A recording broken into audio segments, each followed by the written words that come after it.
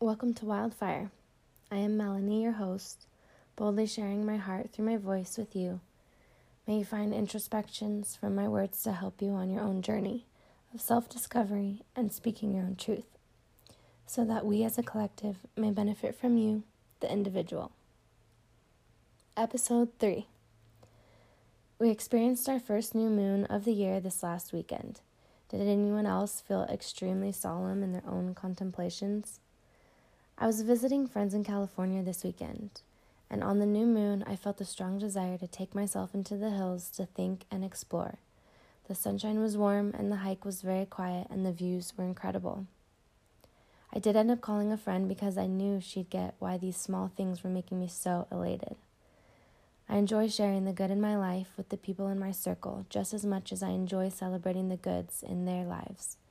It doesn't have to be a big promotion or a new car, but things like having your mom come over so you can take a break from the kids, or finding a beautiful spot to do your morning routine in, or having all your laundry put away, or taking a small getaway to get perspective from your intense job, or that you made your own kraut last week and can finally eat it. I love to acknowledge the little things with you. Maybe it's because I chose to live so simply. Maybe it's because simple things like working electricity, garbage disposals, and flushing toilets make me so grateful.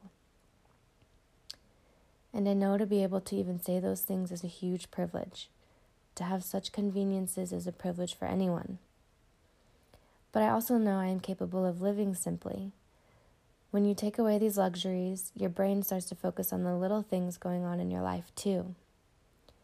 When I lived by candlelight, putting my boys to bed as the sun went down, I recognized how simplicity really quiets our brains.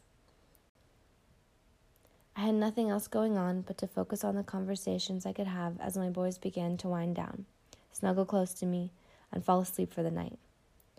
When I'd park up the hill on the farm, on nights I wasn't with my boys, I'd take the long walk through the property, down the hill into the valley, stopping to lay down and look at the clear Milky Way above me, reflect on the day, listen to a song, then arrive at the river where this tiny 7x7 cabin was built.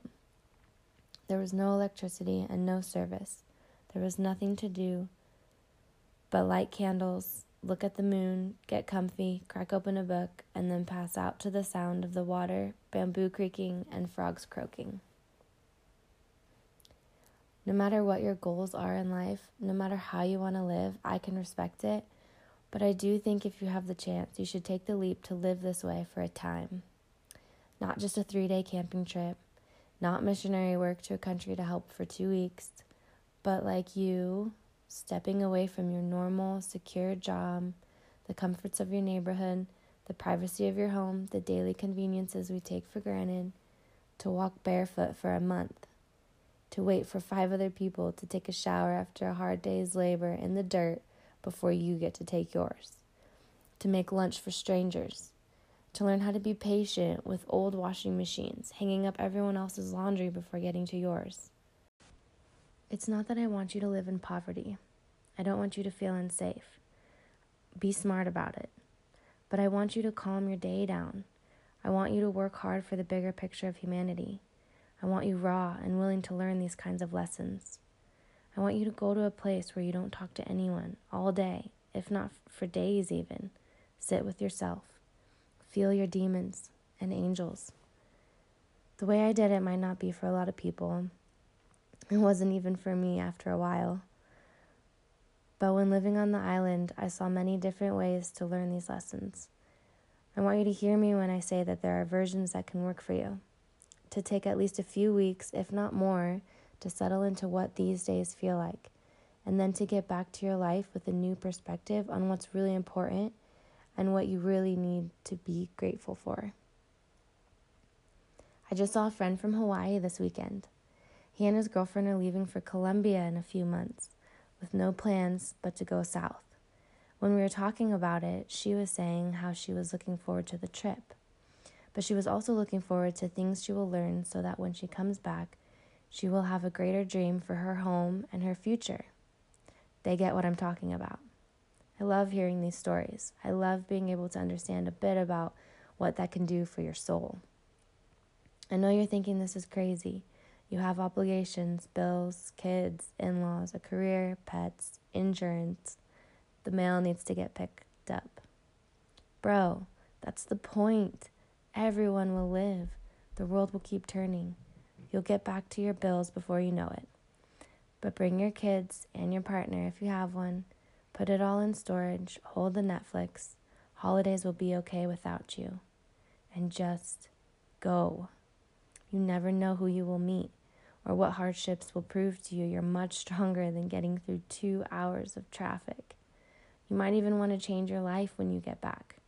You can't even predict what you'll want changed. Set fire to the comforts you know. In one way or another, for whatever time period, but just set fire to living a normal life. You need this. We need this. The next generation needs this. Get out of the city. Get out of what your parents expect from you. Get out of yourself.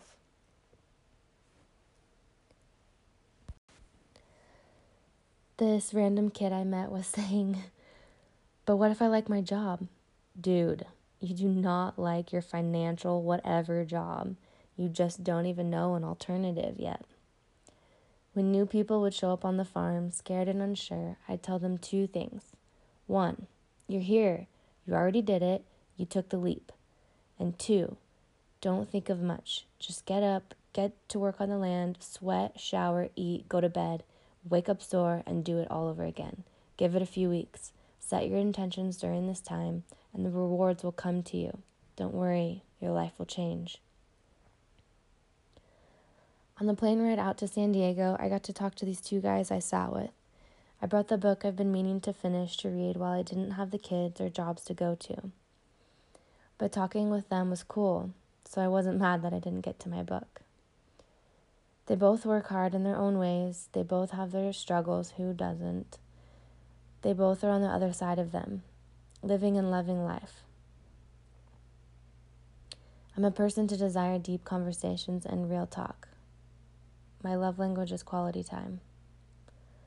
When the plane landed and we were gathering our things, I said, well, that was a really great conversation to have with strangers on a plane. Good job, you guys. And we all left with well wishes on our own journeys and smiles. One of the prompts in my friend's moon letters for this new moon was to reflect on if we please others too much, if we act a certain way for them, and how we can come back to our own authentic expression. I sat for a while under a tree on a hill in Temecula, really thinking about this one. In the last year, I came from really not knowing myself and doing what others wanted of me, mainly that being I'd just keep quiet. But I also took a lot of my attachments to what people thought of me into therapy. It's not their fault I'm like that. It's mine.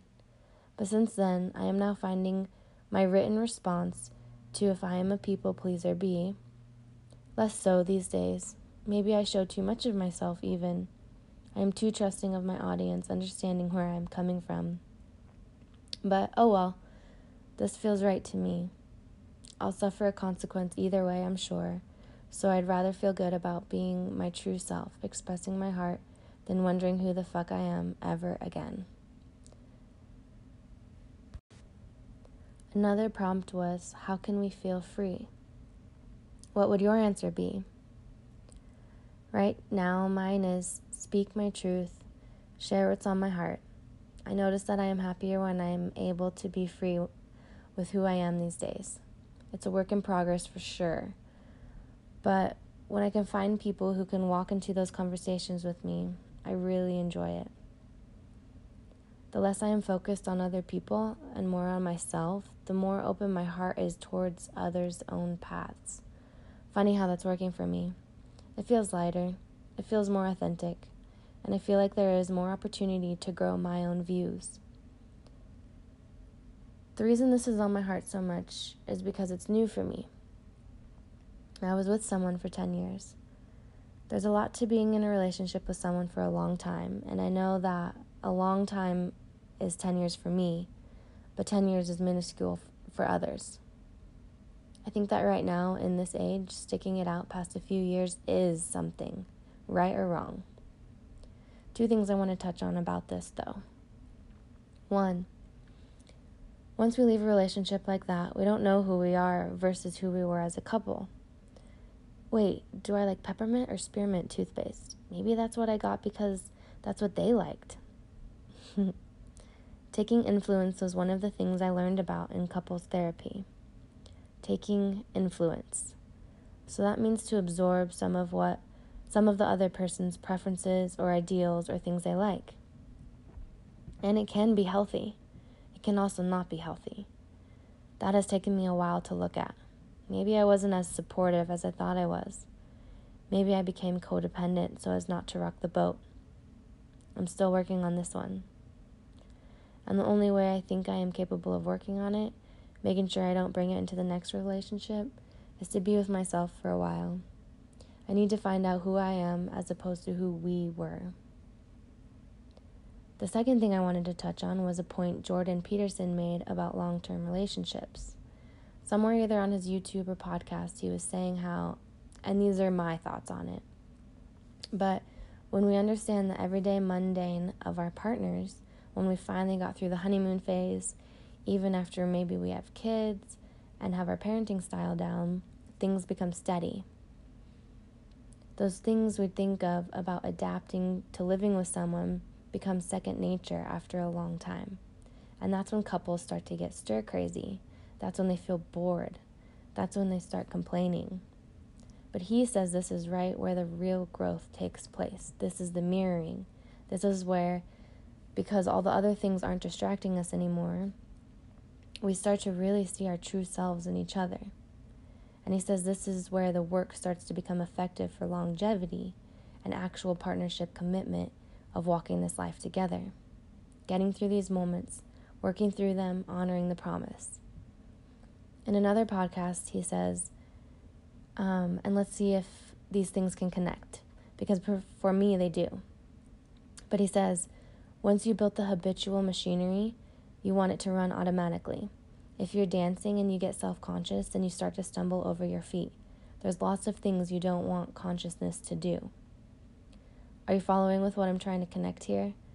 Once the habits are in place, then we can flow into something grander. Once we've put the time into relationships to figure out the habitual patterns, behaviors, dislikes, likes, and then there's an opportunity to go more in depth into something more meaningful. Our generations now are just so freaking lost. Originally I said shallow, but that's too harsh.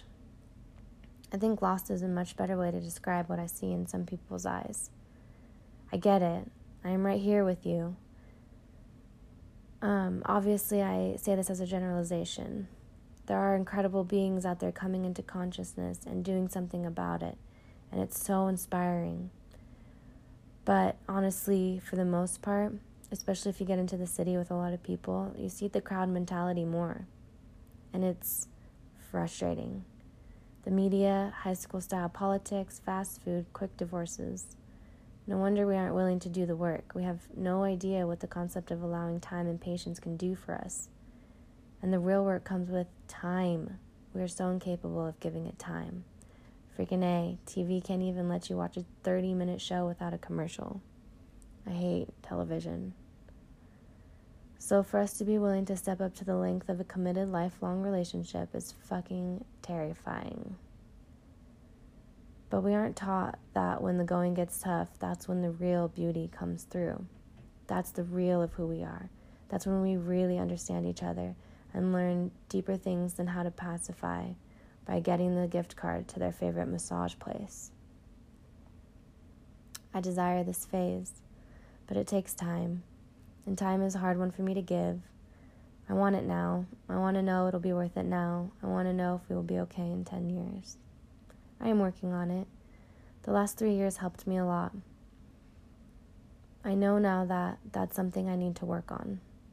Watching trees and crops grow from a tiny keiki, or a baby, in soil to taller than my cabin, and then reaping the rewards.